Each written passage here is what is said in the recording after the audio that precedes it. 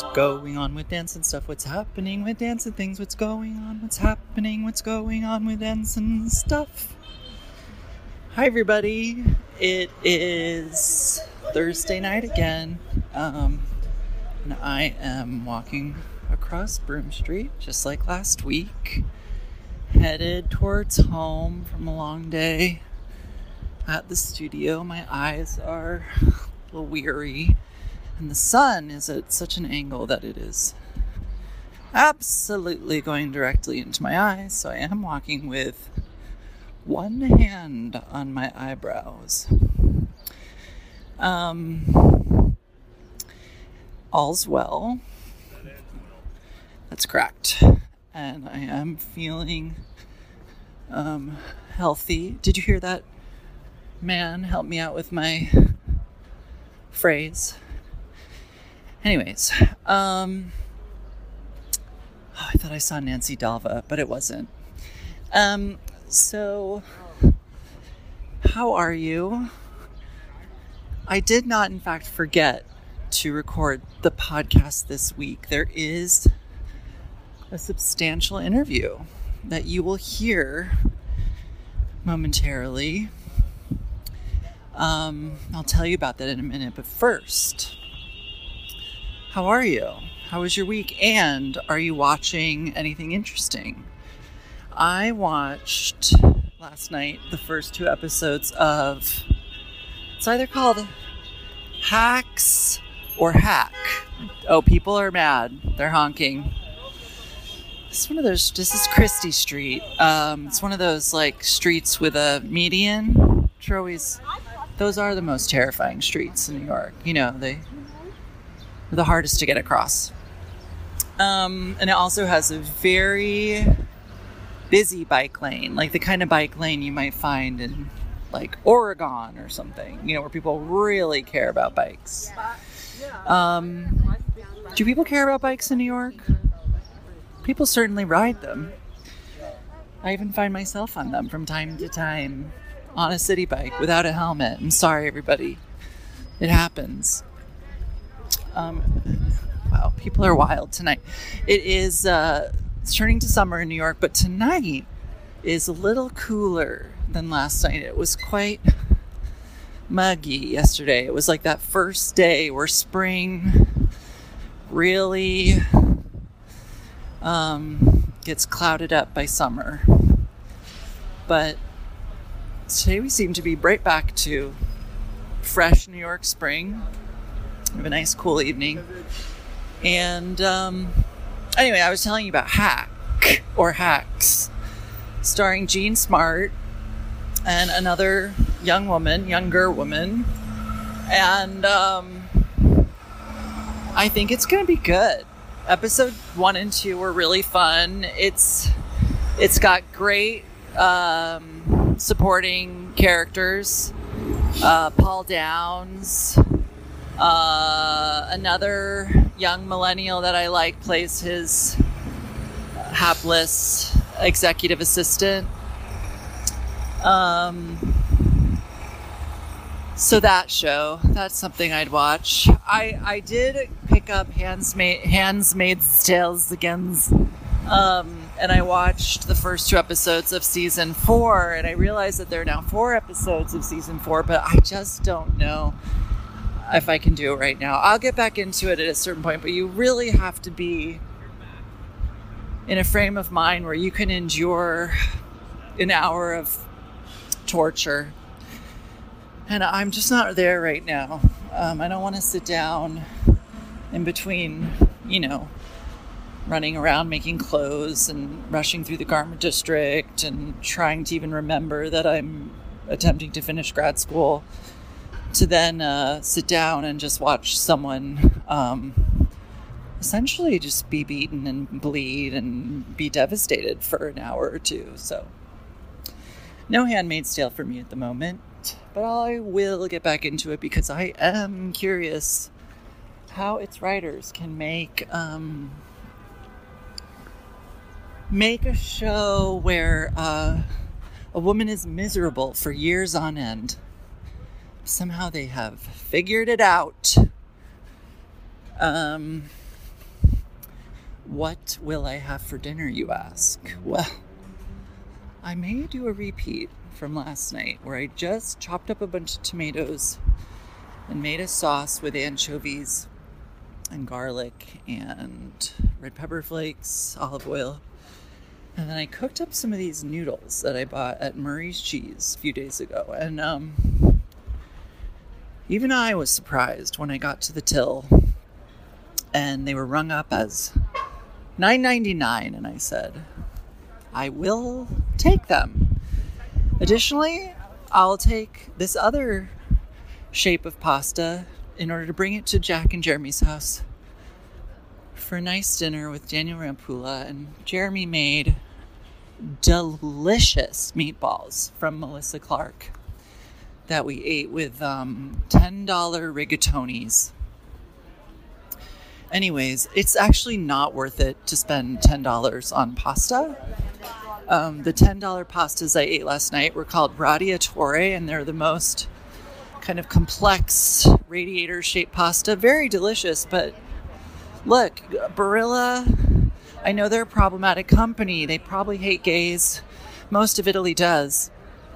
But their pasta costs $1 or $2, and it's great. It's great dried pasta. Even Trader Joe's, linguine, spaghetti, penne. That is literally $1. And it's, I don't know that I could distinguish it from a fancy pasta. And maybe I could, but I haven't been put in that position. If only someone would put a flight of pastas in front of me to figure out which noodle was most expensive. That's literally a dream come true. I have been having absolutely vivid, crazy dreams from which I wake and I think, wow, there is no way I'll be forgetting that one. And not 2 minutes later, I have no idea what I was dreaming about. But they're all very deeply rooted in reality at the moment. Seems to be an element of anxiety in my dreams. And that might be there till after I am done with school. What else can I tell you? Maybe that's good. How long have I... It's been 7 minutes and 45 seconds. Here I am now. I'm about to get to Broadway, Hell Street. And has anything happened in dance? In a recent memory, there is a show at Abrams occurring right now. And I just ran into Rebecca Wender, and it felt like, momentous, like running into someone at a show. I mean, I wasn't going to the show, but I did run into someone in a performance venue, and that felt vintage, felt like revisiting the past.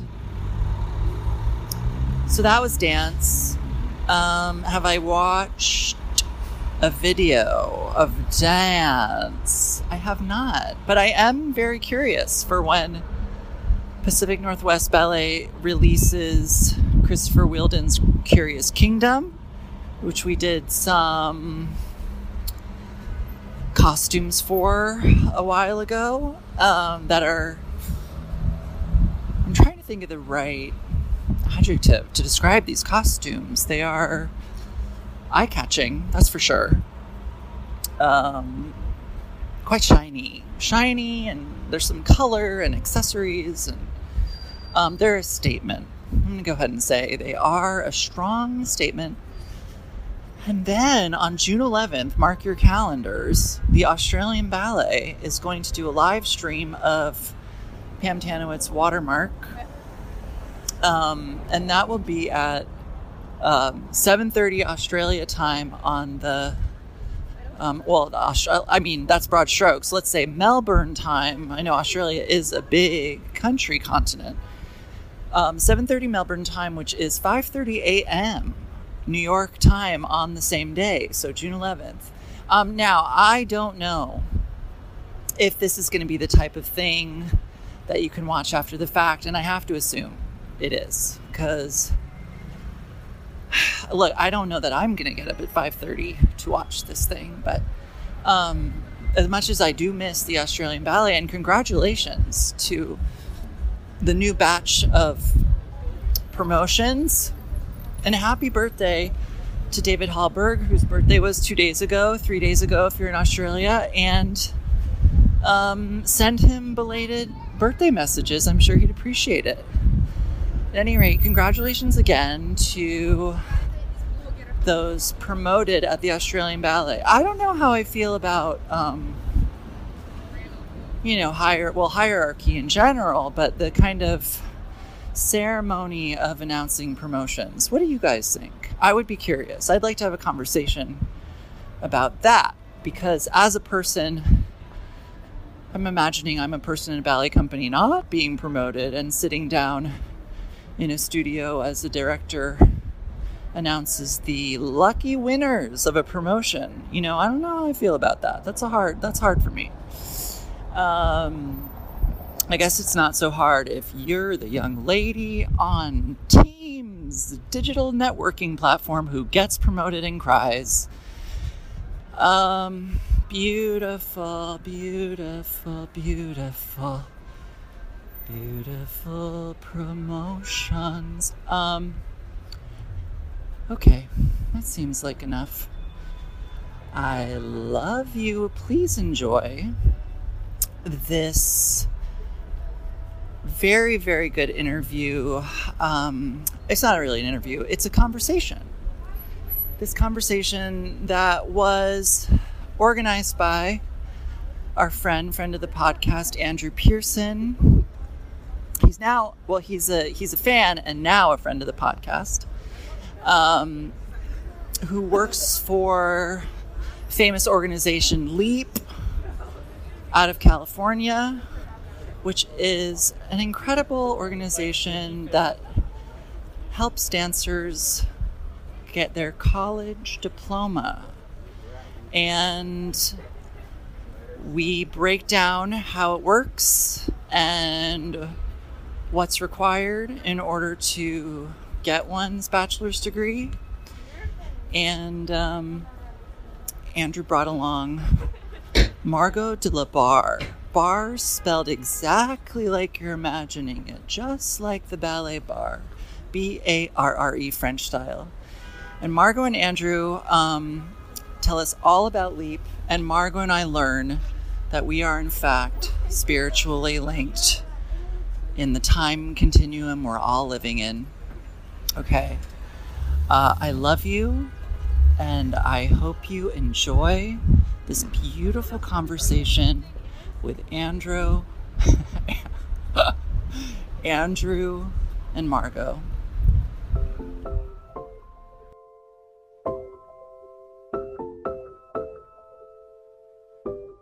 Okay, here we go. We're starting a podcast. Are we scared? No. This is our second podcast about. Oh, great! For Margot and I. So if I don't know what I'm doing, you can tell me what to do. Sure, maybe.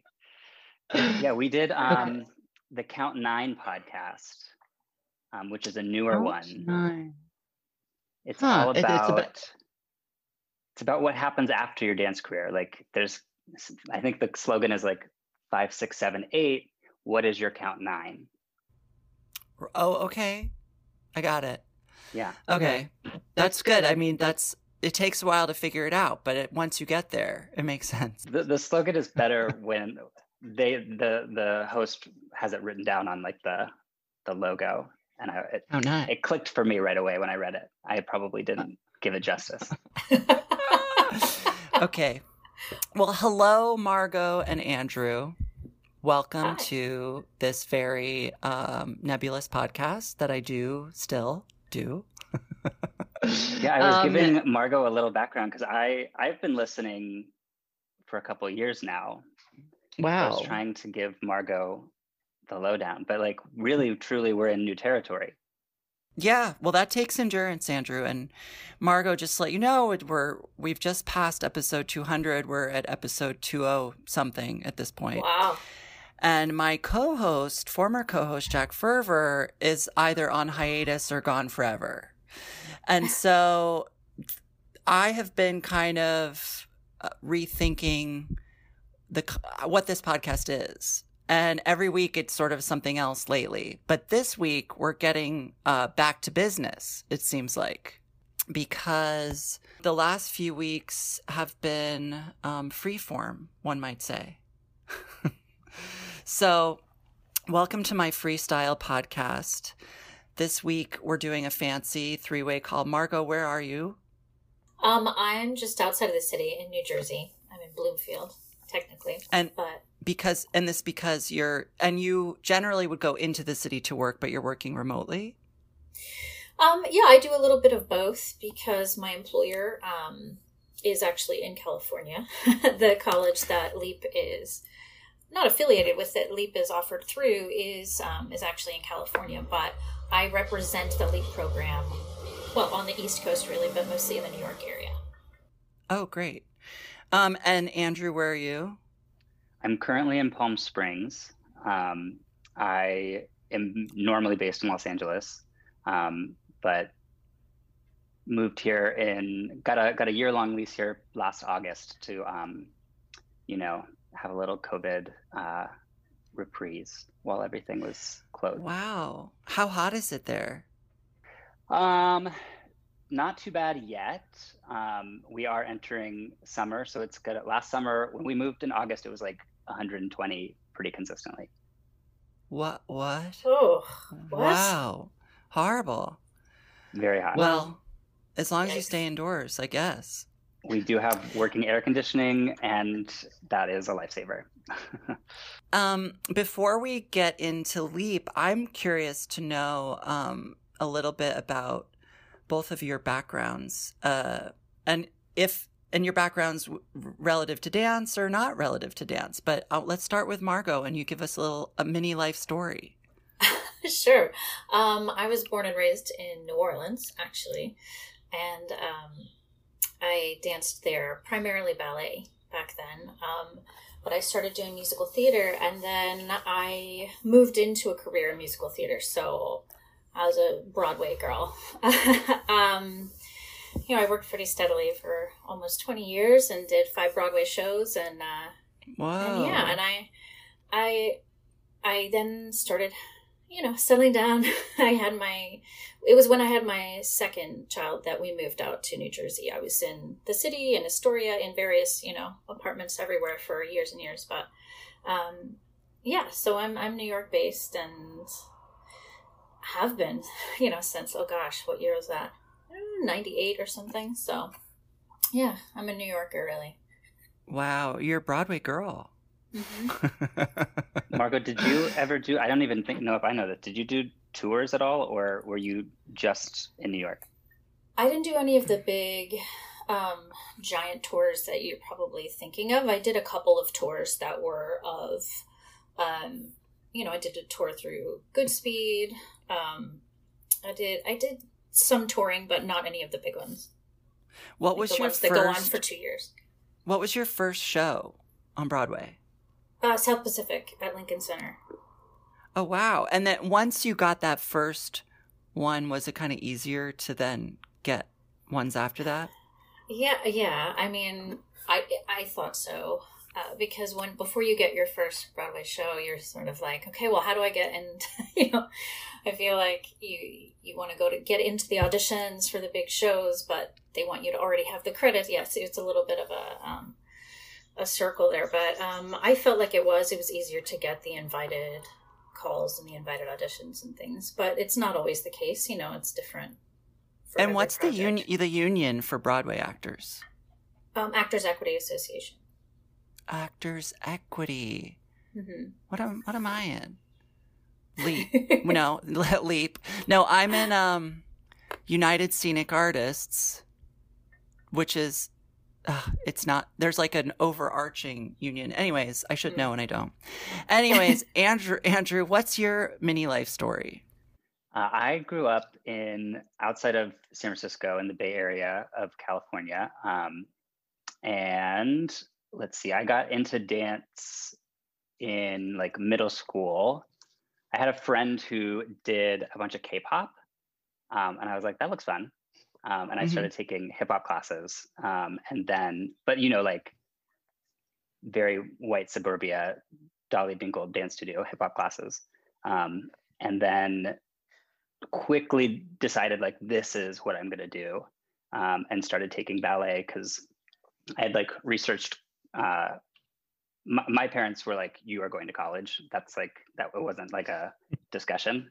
So I was like, well, I can be a dance major, but to be a dance major, like I was looking at the auditions, like I'm going to have some ballet training. I'm going to have just more training. So I started taking ballet lessons when I was in high school. And then I auditioned for a bunch of schools, mostly in California, and I ended up at UC Irvine, getting my BFA in dance and choreography. And then I moved. Who was directing the program then? Oh, the chair of the program when I was in it was actually our music teacher, the guy who taught music for dancers and who was like an accompanist for a lot of our classes. His name's Alan Terrasciano. He was the chair when I was there. But let's see, the big names when I was there would probably be Donald McHale was still teaching. Jody Gates was there, so she hadn't started USC yet. My kind of main mentors were David Allen, who's a former National Ballet of Canada dancer and choreographer, and Loretta Livingston, who was a Bella Lewitsky dancer. Cool. And then after college, what happened? After college, I moved to LA. And I was with, I pretty quickly joined LA Contemporary Dance Company. And I was with them for 6 years. And it's a part-time, more like freelance project-based company. So I was also doing the LA freelancer thing, which takes many shapes and forms. And were you doing work outside of dance while you were living in LA and being a freelance hustler? Yeah, I mean, when I first moved to LA, I was working at a coffee shop. And then I got fired. I got fired for choosing a dance thing. And they were like, oh, it sounds like your dance is going really well, so you don't need to come back. And I was like, except that I still need money. Yeah, except like it's going to be over and then I won't get paid. Right. Right. So, but it was good. It gave me the kick in the pants to like really figure out the next step, which my kind of side hustle was teaching and teaching fitness. So I started teaching one of those bar classes, Pop Physique. And I did that for a few years. And then I transitioned into teaching for Equinox. And I did that for a long time. So that was that along with like teaching dance was what I was doing when I wasn't performing. Wow. Dancers teaching fitness at Equinox is tale as old as time. Absolutely.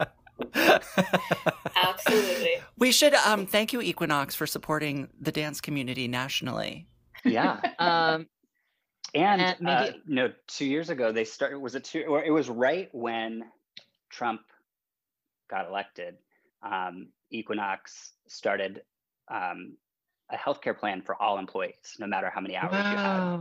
So it was it really incredible. Truly did support me for a very long time. Wow. Yeah.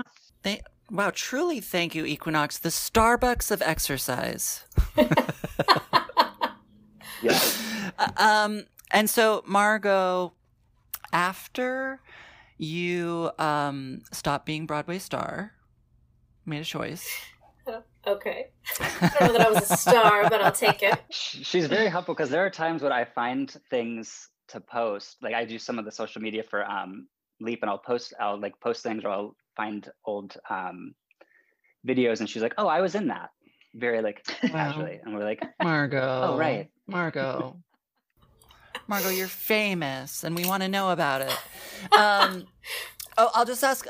This is somewhat unrelated, and I know I already asked you what your first show was, but what was your favorite show to dance in or perform in on Broadway? Oh my gosh. I might get in trouble with people if I answer that.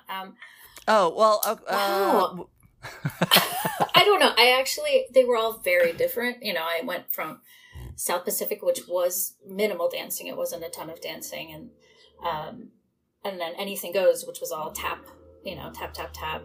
And then, I also was part of Promises and Evita. So it's just they were all very different. Whoa. So, okay. Which one did you stay in the longest?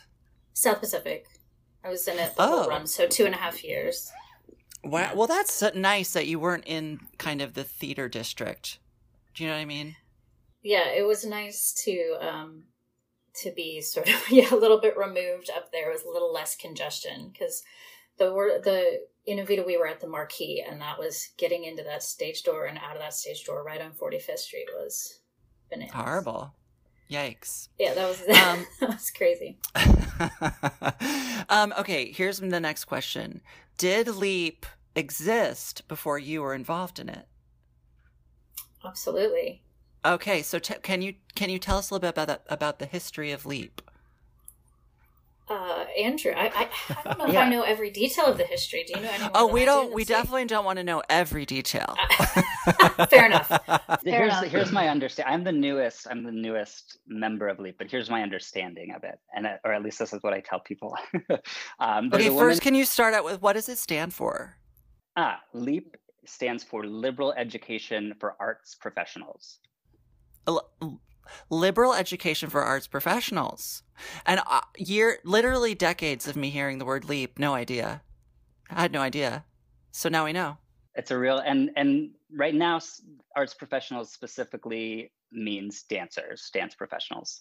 But LEAP is easier to say than like LEDIP, which would be the alternative. I know that you're now going to talk about some of the history, but why are other forms excluded? Because, that's a good segue. So it began with a woman named Claire Sheridan, who was the Dean of Dance at St. Mary's College back when LEAP started 20 years ago. And she was noticing that a lot of her dance colleagues were, getting into their 30s, mostly ballet dancers, were getting into the 30s and choosing to retire from dance and not really knowing or not prepared for the next step. And as someone who was working at a college, she was like, well, isn't there something we can do? And there's this process called PLA. Prior Learning Assessment. Thank you. So many acronyms I've never heard. So many. In academia, there are acronyms everywhere. Yikes. Prior Learning Assessment. Okay, so this is a test of some kind? It's a process through which a university can assess previously earned knowledge. In an academic way. Yeah. Right, exactly. Mm-hmm.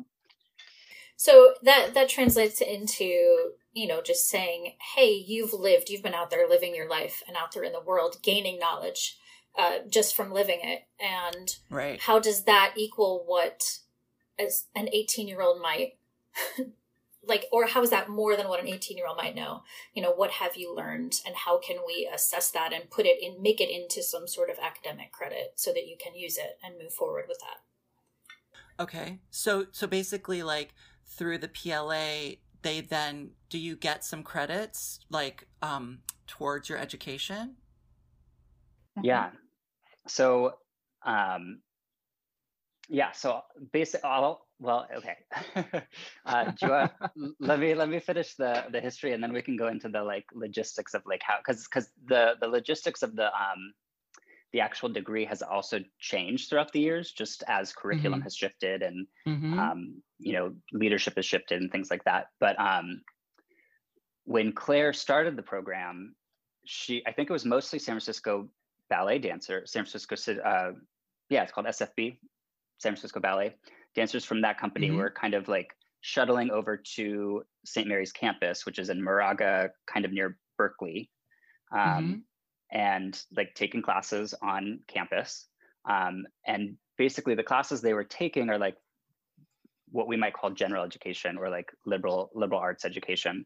And because they were coming to the program with so much lived experience, including dance experience, they only have to take a handful of those courses to fulfill the degree requirements. Okay. Right. And so basically they,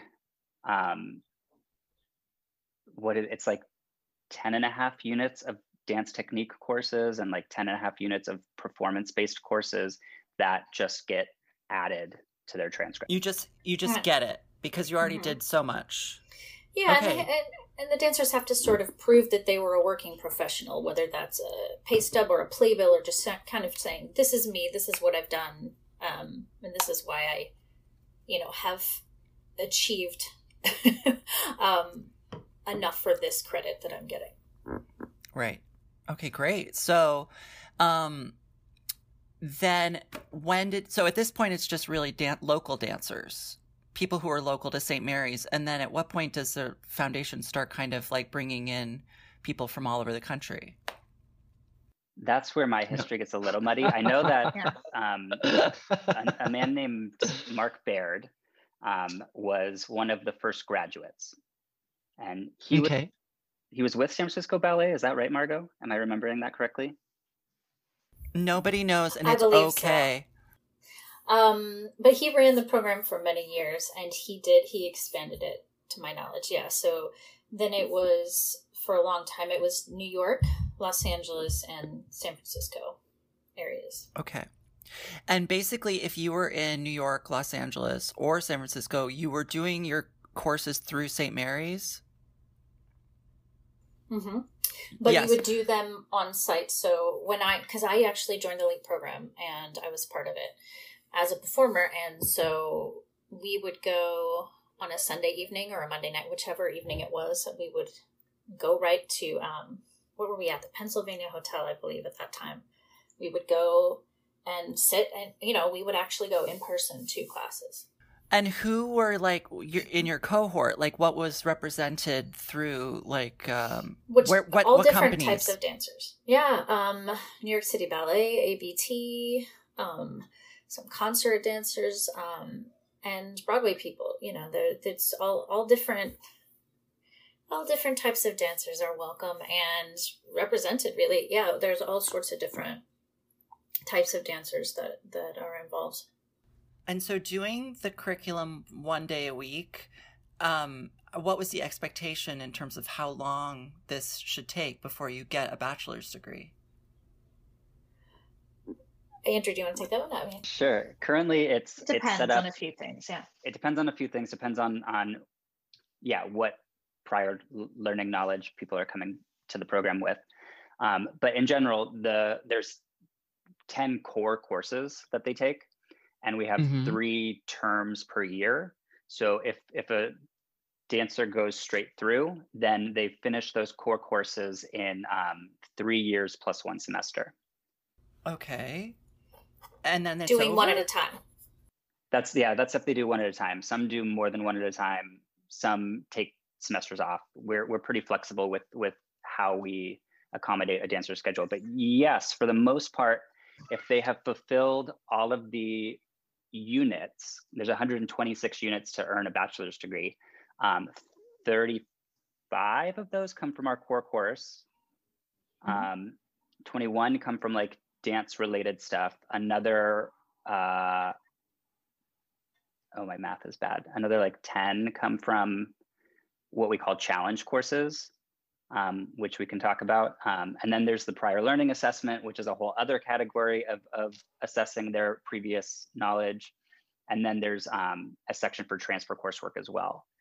Yeah, there's a certain amount of, you do have to get to the 126 units, which is what you need for a bachelor degree. Yeah. Right. So with just your kind of like dance and also the core curriculum, you're not to the 126. There's other stuff that has to happen. Right. Okay. So on average, I would say. I was just going to say that there's also different ways to get there. As Andrew was saying, the PLA, the prior learning assessment, it comes in that they can get credit for their previous experience dancing with our challenge courses, but also they'll have the opportunity to learn to represent their prior learning in a different way by writing papers and getting credit for those papers that get submitted to the college for credit. So there's different ways they can earn credit for their life experience. And so that happens, they learn how to do that in one of our core courses. So that's an opportunity. We also give our students the opportunity to submit certifications for college credit. They can, if they have yoga or Pilates or those kinds of things, they can submit that for credit as well. So we take all of these ways that we're trying to get everybody as much credit as we can. Yeah. I mean, and is there kind of like, would you say, is there like an average time span that you would tell someone if you were like, I want to do LEAP, how long on average is this going to take? It's really up to the student. Okay. I would say the quickest is like 2 years. What? That is so fast. Very fast. Yeah. Okay. The longest is like 10, but that's like, that's if a student is, goes away on tour and can't commit to a semester, or, leaves to have a baby. Do people get back. fired from LEAP? Can you get like after 10 years, or you're like, your credits have expired? No. No. People ask me that all the time. They call and they say, I was in LEAP 10 years ago. I'm so afraid that all my credits are gone. And I was like, that's illegal. They will never be gone. They're held. They're not going to disappear. Wow. So college credit stays. It's yours forever. My college credits I went to SUNY Purchase in 1998, and I only stayed until 1999, year and a half. And my credits expired by the time I went back to school at FIT a decade later. No. What? I guess in the SUNY system in New York, a decade is as long as your credits will last. And so then I had to take like English 1 with 18-year-olds at FIT. I have Isn't that never. sad? Strange. I've never heard of that before either. Saddest story I ever told. We also, we have a lot of terrible. students that are similar. Like they go to a year of college, maybe right out of high school, and then they get a professional job and they never go back. That's what I did. Yeah, I had 9 college credits from 1998, and then. Oh my gosh, are you and me the same? We're the same. I think so. Are you born in 1980? 79. Oh, so sorry. So I aged you. You did. That's okay. That's okay. I did was already young say for I my had a grade. 20-year career, so I sort of aged myself. Wow. Okay, so your college credits did go towards your LEAP. Okay, well, Margot, congratulations. Thank you. There were only 9 of them, but count. They totally count. Yeah. That's another question that we have. People are like that. They took a few classes, like one class, and they're like, well, will this count? Yeah, absolutely. It will go towards that final 126. But yeah, that's so interesting. I've never had a student transfer or try and transfer credits and have them be denied, no matter how long it's been. Sad. Well, you'll have to take it up with FIT. Well, I have many, many friends who've gone through the LEAP program, particularly California-based dance friends, and who now have their bachelor's degrees and has, consequently qualified them for, either bigger kind of administrative positions in the dance world and things like that. So I think what I've been experiencing in the last couple of years in terms of trying to get higher education without a bachelor's degree, because I only have an associate's degree from FIT, has been, very challenging and really limited me. So I think to myself, I wish I had done LEAP. We would have loved to have you. I would have been an incredible asset to LEAP. Absolutely. I agree. And is there any kind of like, I don't know how to say this, but like integration of cohorts throughout the country? Like, do people kind of get to meet and greet? That is a good question.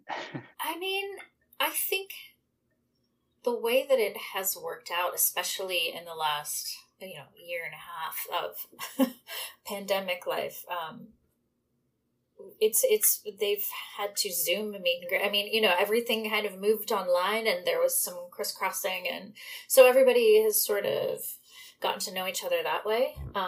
But there's not a lot of opportunity for that in that when we are in person, it's at least in New York, there's, San Francisco and New York, we're pretty far apart. You have to just show up to your conference room or whatever and be with the people you're with. Yeah. But the question, and go ahead, Andrew. Well, I was just going to say, pre-COVID, there's a lot of crossover. Yeah, each city was kind of its own little section, but there would be a lot of crossover in terms of, people take semesters off, people come and go. So like you are meeting new people potentially every semester. And then the entire program would kind of come together at graduation on the St. Mary's campus. And that's when, we really like integrated everything. But it's we're in an interesting transition place, because not only did COVID open up the possibility for LA-based students to be in class with New York-based students in San Francisco and vice versa, we also, coincidentally, not related to COVID, have opened up the curriculum or part of the program to be a fully remote, fully online program. And so we are expanding beyond the 3 cities that we have historically lived in. And did COVID kind of teach LEAP how to do that? Has that been, because it's been kind of imperative right now? I would say COVID taught St. Mary's how to do that. LEAP knew how to do it, but COVID taught St. Mary's. But the college itself didn't have an online little section until we, I don't know how to say it, how we pushed this, but got it approved and started making it work. Yeah. I don't know if you're experiencing this now that things are opening up a little bit, but now that we've kind of learned that everything can be accomplished through our devices, it's a little bit hard to go back. You're like, wait, now I have to get on the train to go to a place to meet people to do the thing. But can I just stay home and without my pants on? You know what I mean? There's definitely a little bit of that. Yeah, there's a little bit of that. But I also have, I just finished doing, we've just finished up with one of the courses. And I did get feedback from some people being like, this course was really hard in an online format, this without being able to get feedback from actual people sitting in a room and being able to just flag the teacher to come over here and talk to me. So there are, certain things that just are always going to work better in person. But in general, it's definitely going to be hard to go back to being like, hey, be here every Sunday at 6 p.m. Yeah. I'm finishing up this MFA through UArts this coming summer, and as of now, I've never met anyone in my class, and we haven't had anything in person. And we are, in fact, going to meet this summer in Philadelphia for like a 6 or 7 week chunk to finish up the coursework as a group, but which I'm really looking forward to. And it has been hard to like stay energized in the work at times through Zoom, but it has forced us all to figure out how to generate work through our computers, digital film, and various other kinds of like digital format, which for dance, I think is really beneficial because dance really struggles from like, how do we hold on to the archive? How does the work live on beyond the stage? And right now, having to generate projects and work that can't be on a stage, we've all had to teach ourselves how to create in that way. And so for me, it's been super generative to spend this year trying to figure out how to use a computer, basically. Same. I'm going through a similar experience because I'm also getting my MFA, and same thing. Margot, you and me have really parallel lives. Indeed. But the same. I crash course in applications of digital technology, right? So, I mean, and for dance, that's so important, especially in this last year, because everybody said, how can we get our work out there? How can we show people what we're creating, and it's so important, and it's come so far in this last year because everybody had to, and I don't think that's going to stop. I think it's just going to keep happening more and more. Your program was also low residency even before COVID, right? Yes, the program was low residency beforehand, and I'm about to have 4 weeks in person starting in 2 weeks. But yeah, where's this your will be program, the first Margot? I'm going to Montclair State. Oh, amazing! And what's your major? It's an MFA in dance. Oh my gosh, me too. MFA dance.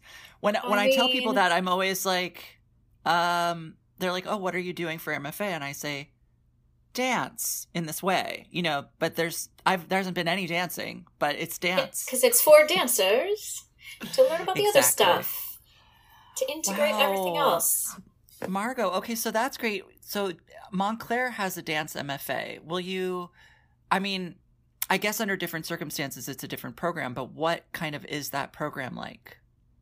Oh, it's great. It's as Andrew said, it's low residency, and so that means that 2 semesters out of the year, the fall and the spring semester, are made to be completely online and asynchronous. But then in the month of June, we go every day 9 to 6 for a month and do all of that stuff.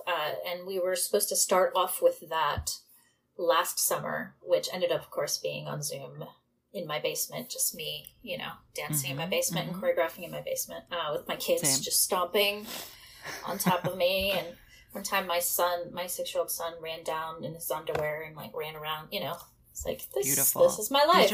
These are the Zoom moments we love and remember. Indeed. And it's so funny because then it was so embarrassing, and now 9 months later we're all like, oh, it's just my kid running through. We're all so used to it. And we're like, oh, look, a kid. Now we love it. Yeah, I was so scared on my first Zoom. I was like, oh my God, I'm on Zoom. It's so scary. And then, at this point, I'm literally like under the covers. I'm cooking. It doesn't matter. And at this point, people have done outrageous things on Zoom in my cohort. So yeah. But yeah, my program is very similar. And does yours happen just over 2 summers and 1 fall and spring? No, last summer, last fall, this is the end of my 3rd semester, and then I will graduate next May. So I have 3 more semesters. I have the summer, the fall, and the spring again. And next spring will be about my thesis, and yeah. Okay. Wow. Somehow UArts packs it in so that we finish after 2 summers and 1 spring and 1 fall. Oh. Yeah. Well, you do larger. It's a slightly longer summer. Yeah. Yeah. We do a larger residency in the summer. It's sort of like twice as long.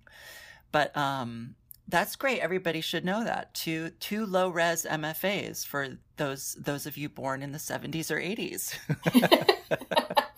A lot of our students, like Margot, do go on to get second degrees, master's degrees. But I also want to just highlight that it's in all fields. Like a lot of dancers are like, well, what am I going to do with my BA in performing arts?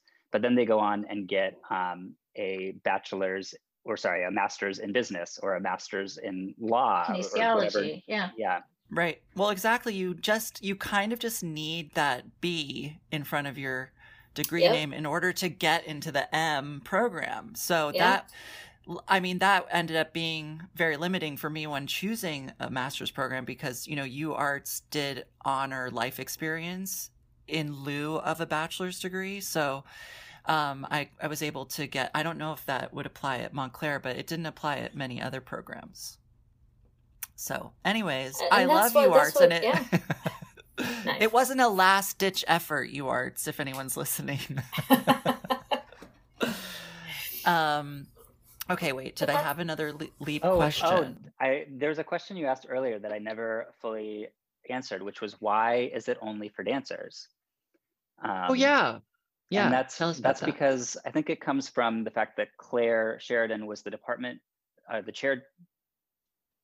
chair of dance department when the program was created. So a lot of what we call the challenge courses, the courses that give them credit for dance experience, they were developed and created by the dance department. So it's the dance department that's kind of giving the stamp of approval. That's housing it. Yeah. Yeah. So, but if like, gosh, is there any wiggle room? Like, let's say I was a theater major at Carnegie Mellon. Oh, that's a college. I don't know. Well, to answer your question already, because I know what you're trying to say is, first of all, I'll say that we are trying to expand that to include different types of artists, to include singers and musicians and, different types of performers. But right now, as Andrew said, it was created to be housed within this dance program. And so that's where it sits. That's where it lives. And that's how our curriculum was like, oh, you're going to get this dance credit. You're going to get this. And so that's where it just has sat for a while. And we're trying to figure out ways to expand that. It just takes a little bit of time and effort. But we actually were having meetings with people from, different departments to try to figure out ways that might be able to happen in the future. So that is something that hopefully can happen in the future. And we would love for it to happen.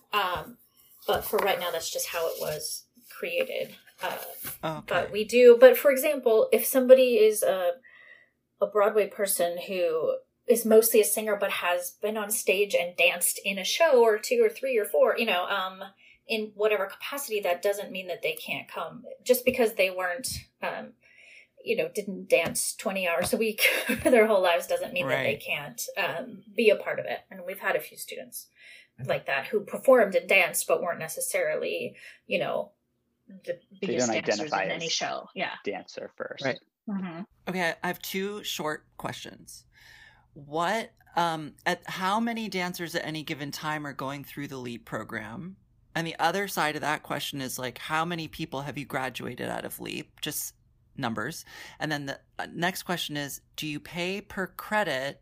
And how much would you expect a person to pay to get their bachelor's degree? Is it gauche to talk about money? We have to. We do. I mean, I think that it's part of our presentation when we speak to new students. We definitely have to talk about like what are you going to be paying if you say yes to this program? Yeah, we got to know. Yeah, let's save that one. What was the first 2 questions? How many people? Numbers. How many people? It rotates. It fluctuates. I would say. Right now, do we have maybe 30 active students registered for this semester, or more than that? I think more than that. Okay. It's hard to know because Margot's going into her files. Well, it's also hard to say because if a student is actively registered, like we said, there are these primary courses, and sometimes students are active and then they're like, oh, hey, I have to go away and do this for a year or 8 months or 3 months, or hey, I'm going off. I'm about to have a baby. I need to take a break. And maybe they're going to come back to class next semester, and maybe they're not going to come back for a year or 2. But we don't always know, but they're not necessarily completely gone. But they may not be active in any given semester. We try to keep people through as much as possible, and it just kind of depends on everybody's situation. We'll have somebody who is like, oh, I want to get this eventually. It's fine. I can just take my time. And then there's the person who says, hey, I need to check that little box off. I need that B in front of my, to move forward, to get hired, to go do this. I have this job waiting, but I have to have this. And they're trying to get everything done as quickly as possible. So everybody's situation is different.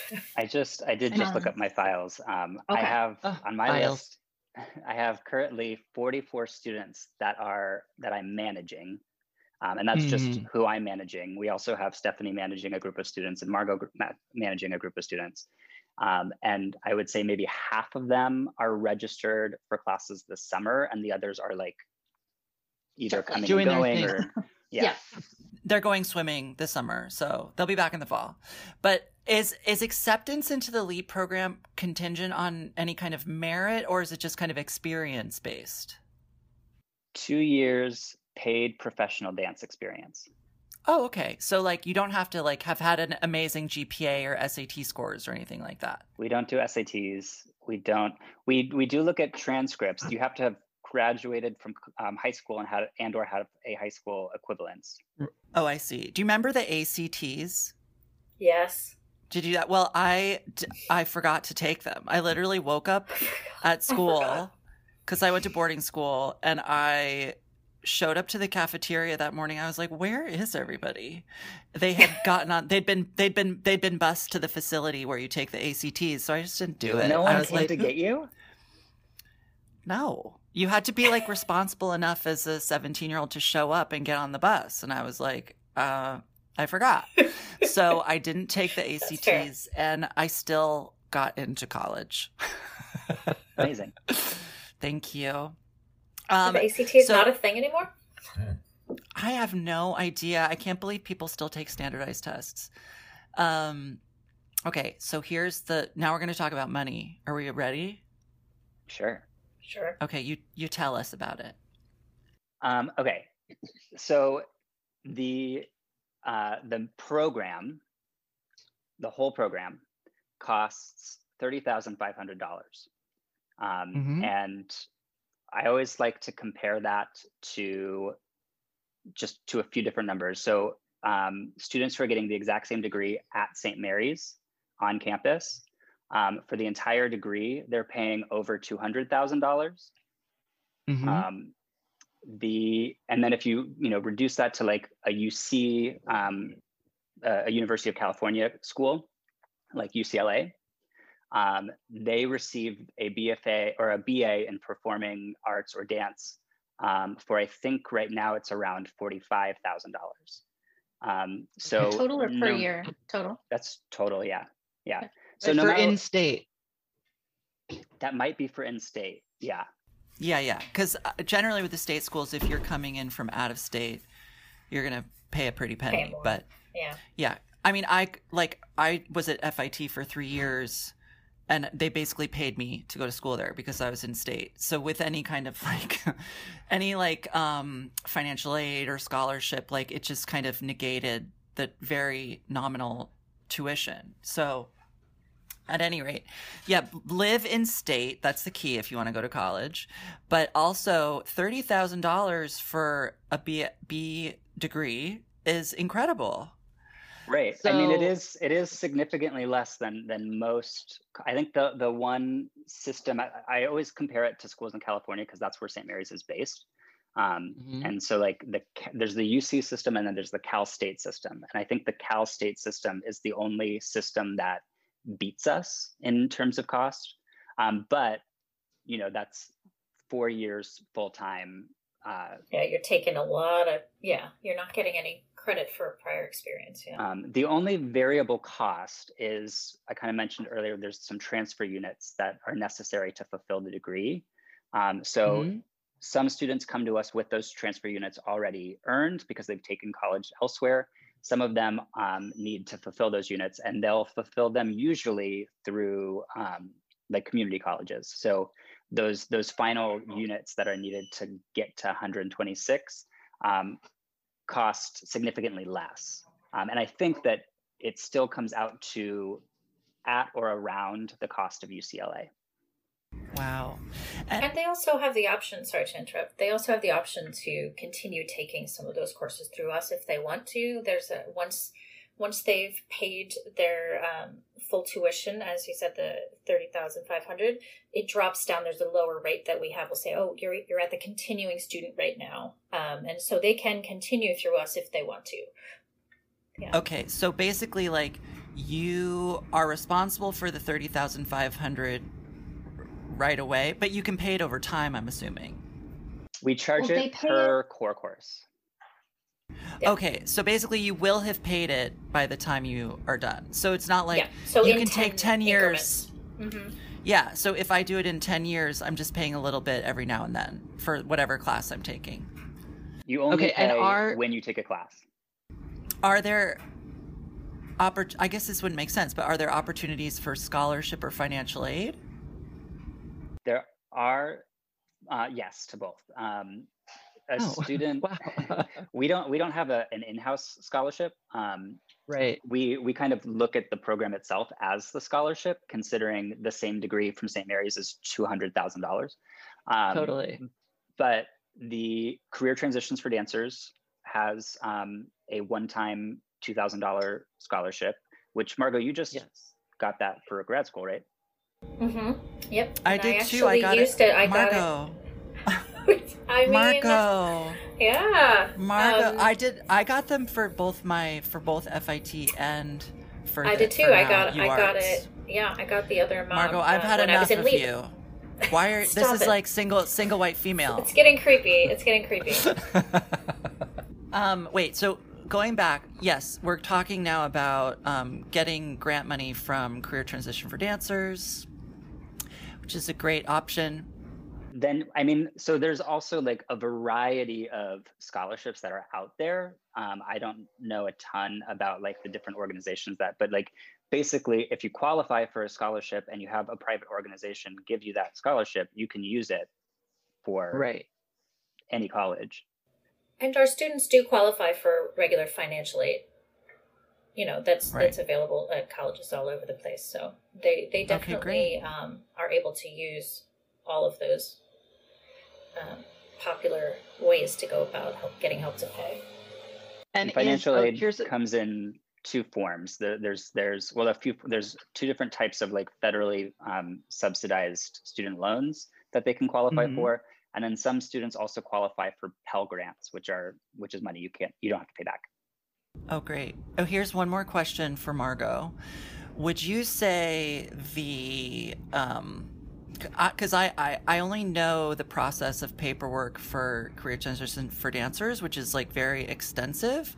Is it similar for LEAP in terms of proving your experience as a professional dancer? No, that paperwork for Career Transition, they're serious about that, which is great. They need to be. No, for LEAP, to prove your professional experience, it's actually just a simple ways to prove that. It can be a playbill that shows you know, your name, that you were part of a couple different things. You could be pay stubs. I can't, you know, with the appropriate things blacked out, but pay stubs showing that you were employed by a company. Yeah, it's not extensive.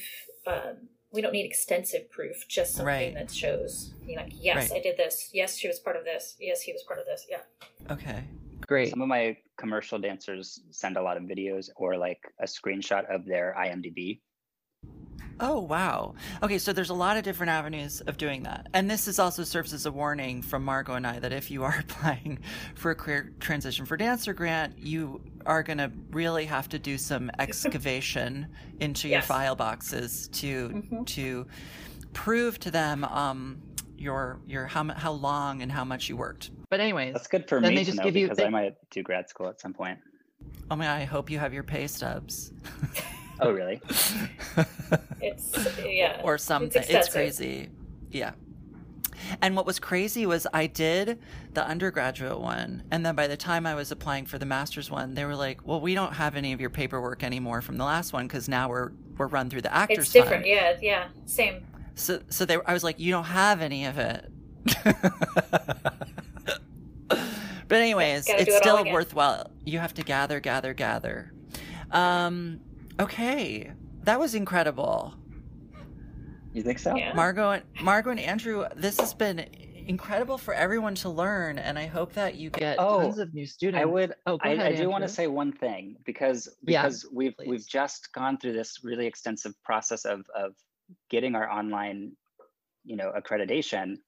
I want to let people know where they can access our program from, so we have to get state by state approval. The college is accredited, or the program is accredited to be offered, but then every state has different rules. And so currently, if you reside in California, Colorado, Florida, Hawaii, Idaho, Illinois, New Jersey, or Ohio, you are good to go. Sign up for our program. We can get you in, you know, right away. If you're not in one of those states, still reach out because we are in the process of expanding, and it's helpful for us to know where we have interest so we can put our attention there. Oh, interesting. Okay. I thought you were about to just start singing that song, The States. I don't know. I don't know it. Alaska, Arizona. Well, it sounded like quite a few states, but certainly not all of them. So, yeah, express your interest so LEAP is forced to expand, everybody. Please. Yeah. Any parting words? Thank you so much for your time. This has been an incredible resource for whoever it is that still listens to this podcast. This is great. I just want to say thank you to Reed. Yeah. I mean, thank you for promoting and helping and believing in this resource. Anytime I wish with all my heart that I had done LEAP as a young dancer so that I wouldn't have run into all these complications in the future, which is now the past. That's how long my life is at this point. The future is also the past. Yeah, absolutely. I think about that. Margot, it was so nice to meet my kind of time twin. Totally. So nice to meet you. And Andrew, it's very nice to see you again. Nice to see you again. And I'll let you know next time I'm in California. Please do, yeah. I miss it. I wish I was there still. But anyways, it's a pretty great place, I do have to say. And Margot, let me know if you're ever in the city, Margot, and you want to have a snack. Let me know. Oh, absolutely. Okay, thank you, and say goodbye, everybody. We're not going to hang up, but we're going to say goodbye to the listeners. Goodbye, listeners. Bye. Goodbye, listeners. We loves you.